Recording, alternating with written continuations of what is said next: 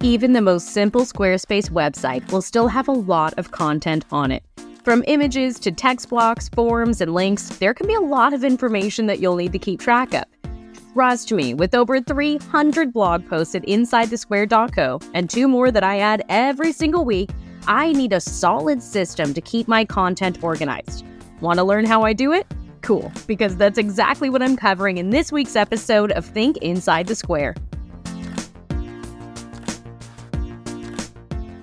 Welcome to Think Inside the Square, a podcast full of tips and tricks that will help you create a Squarespace website that you're proud of. I'm your host, Becca Harpain, Squarespace expert and creator of InsideTheSquare.co. In this episode, I wanted to share my best advice for organizing your website content. We'll be exploring ideas like using folders in your asset library to organize images, creating more folders for pages in the unlinked section of your pages menu, and I'll share some other tricks that I use to keep my content in check. Before we dig in, I have to mention this part. The term Squarespace is a trademark of Squarespace Incorporated. This content is not affiliated with Squarespace Incorporated. Diving right in, I want to talk about a feature that is relatively new to Squarespace, and I consider it a game changer when it comes to organization: your asset library. You'll find this feature in your main menu just above settings. The asset library holds all of the images you've uploaded to your Squarespace website. Blog thumbnails, page section backgrounds, it's all there. But did you know that you can create folders to organize your images? Heck, you can even create folders within folders. It is such a cool feature. So here's a little overview of how I started to organize my images once I started using this asset library folder feature. I have one folder in my asset library that is labeled as my brand folder. Inside this folder, I have a few others. I've got one folder that holds all of the page section background images I use. Anytime I'm creating a page section and I know I want a background image, it's very easy for me to hop directly into this folder to find those specific images that are sized proportionately and perfectly for that specific use on my website. Another folder in my asset library, inside the brand folder, is for the icons that I use. And I've got a third folder in there for images of me that I use across my website. Now, in my main asset library, I also have another folder next to my brand folder, and this is specifically for my blog. This folder is where I save all of the thumbnails that I use for my blog posts. I also use these thumbnails as the social share image and as the fallback image for the videos that I feature on my blog posts. Now, I label each one of these blog thumbnails with the date at the beginning, month, then week, then year, American style, followed by a simple keyword or two that's easy for me to remember what that image is for. These numbers help me sort the images easily, and because I upload a new set every single month, the words in the title help me quickly grab the right one, so I'm not double-checking, wait, was I doing split layout on 0109 or 0116? It'll be right there in the title. This is just a sneak peek in how I organize the assets in my asset library. I've got folders within folders and images reused for specific things that have easily sortable names. And anything you want to add an image to in Squarespace, always look for the option to open your asset library. It might be labeled as Search My Images or Select from Library. Both options will lead you there. Next on the list of my organization tips is folders. Specifically, folders in the not linked section of my Squarespace website. A folder inside the main navigation section of your pages menu will show up as a drop-down in the main menu of your website, but you can still use a folder in the not linked section of your website. This won't adjust the URL at all, and it's an easy way to organize random pages that need to exist on your website, but not in your main menu. I have 4 folders that I use the most: important pages, landing pages, sales pages, and old pages. Old pages is where I move pages that had a great design, great copy, or both, but they're no longer accessible or needed for my business, but I still want to hang on to them in case they inspire part of an upcoming project. Saying this out loud, I think it's kind of the digital version of that donation box in my garage. I should really just take the time to make super duper sure I'm done with that stuff and let it go, but it's not on my to-do list today, so those old pages live in a folder until I'm really ready to get rid of them. So next up on that list is the sales pages folder. Here is where I keep the pages for anything I'm actively selling. And here I will also have a template for the sales page. So when I need to create a new one, I can duplicate this page, update the text and images, move the page sections as needed, and this helps me build a sales page lightning fast. Super helpful for anyone selling physical or digital products. I actually have a lot to talk about when it comes to creating sales pages, so you can look forward to an upcoming episode about that. Okay, so we have a folder for old pages, a folder for sales pages. Next on the list, my landing pages folder. Again, these are all in the not linked section of my pages menu. You'll find that under website and then not linked. Now this folder for landing pages helps me organize these extra pages so I don't have to stare at this giant list to find what I need. I can expand the folder and dig into it to find the specific page that I want to edit. I also have a template inside this folder, a private page that I can duplicate when I have something new to offer. Now, if you don't sell things on your website, or if you don't have landing pages for freebies, you're still going to need this next folder, Important Pages. This is where I keep my terms and conditions page, my privacy policy page, and any other important page that I want to keep on hand for a quick link. Moral of the story here, my friend, use the folders in the not linked section of your site to organize all the magic that isn't designed for your main menu. Folders are functional. They will not affect the URL at all, and they'll make it easy for you to find what you need when you're working on your website. The next thing I want to cover in this episode about organizing your content has to do more with how your site is structured. We're going to be talking about nested URLs. Inside Squarespace, we have a collection page like a blog or a store. They build a nested URL.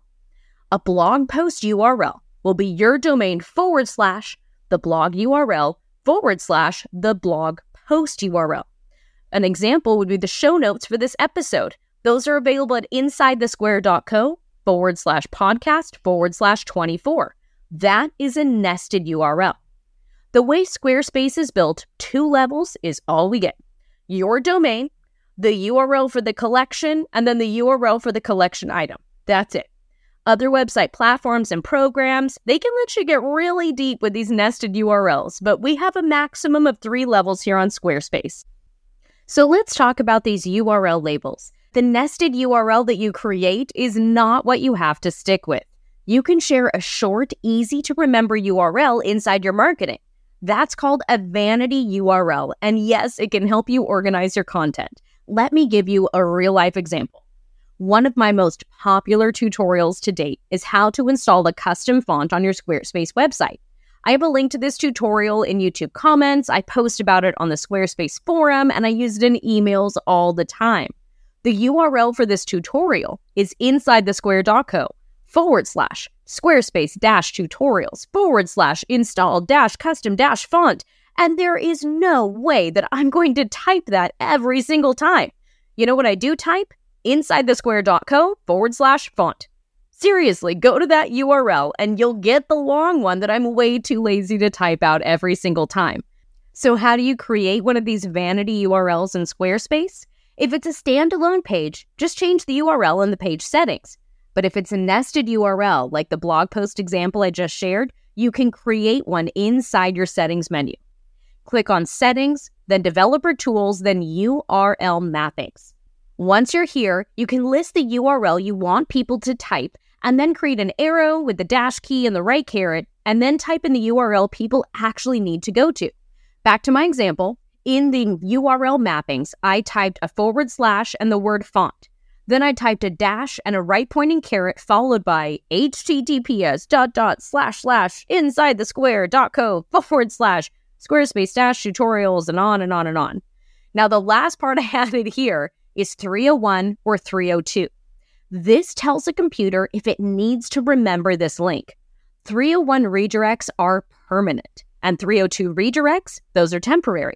Because I plan to always use insidethesquare.co /font to send people to this tutorial, I made this link a 301, a permanent redirect. But maybe you have a yearly event, and your domain / event will be different every year. Make that a 302. a temporary redirect. Cool? Okay, now let's recap before I get into how the heck I remember all this stuff. First up, we talked about your asset library.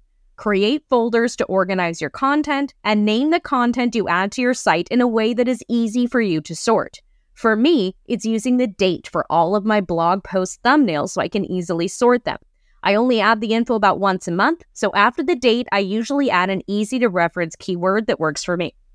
Next, we talked about the pages on your site and using folders in the not linked section of your website.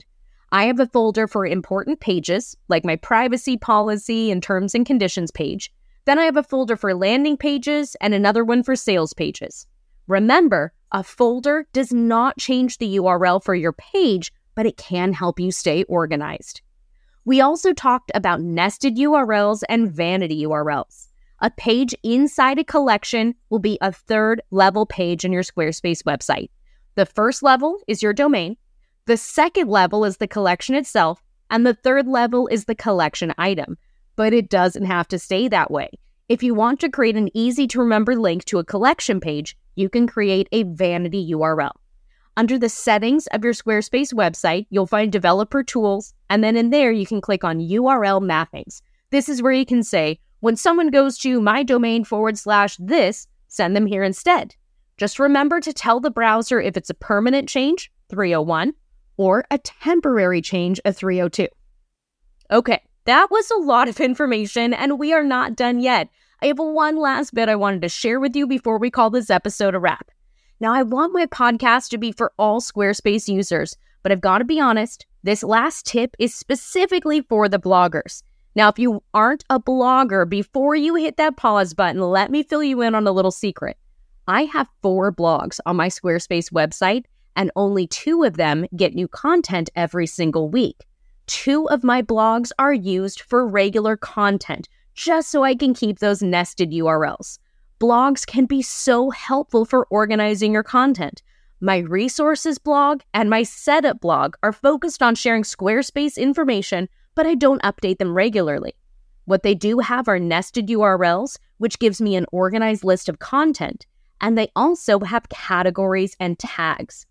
The search feature in Squarespace isn't amazing, but categories and tags can help, which is why I keep those blogs instead of standalone pages. So why did I bring these blogs up?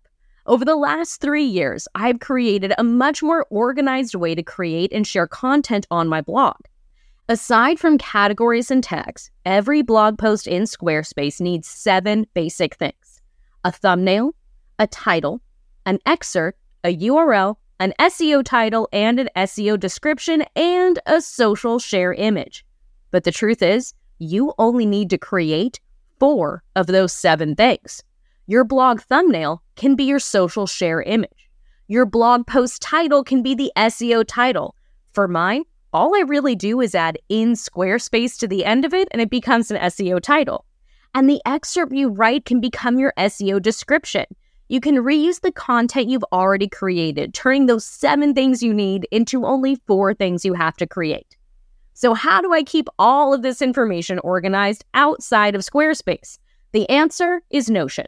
It's a program I use to track all the things. I've talked about it before on this podcast, and I quite literally use it for everything.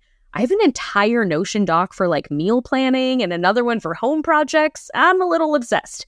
But when it comes to website content, I have a database I made that helps me stay organized for my Squarespace-specific projects. It's actually a Notion database that I duplicate for every client website I create because it tracks all the things, from colors and fonts to blog post tags and those thumbnail images. I call it the website workbook because I love alliteration, and you can grab a copy at insidethesquare.co/workbook. So a quick rewind on this episode before I call this a wrap. You ready? All right, let's do this.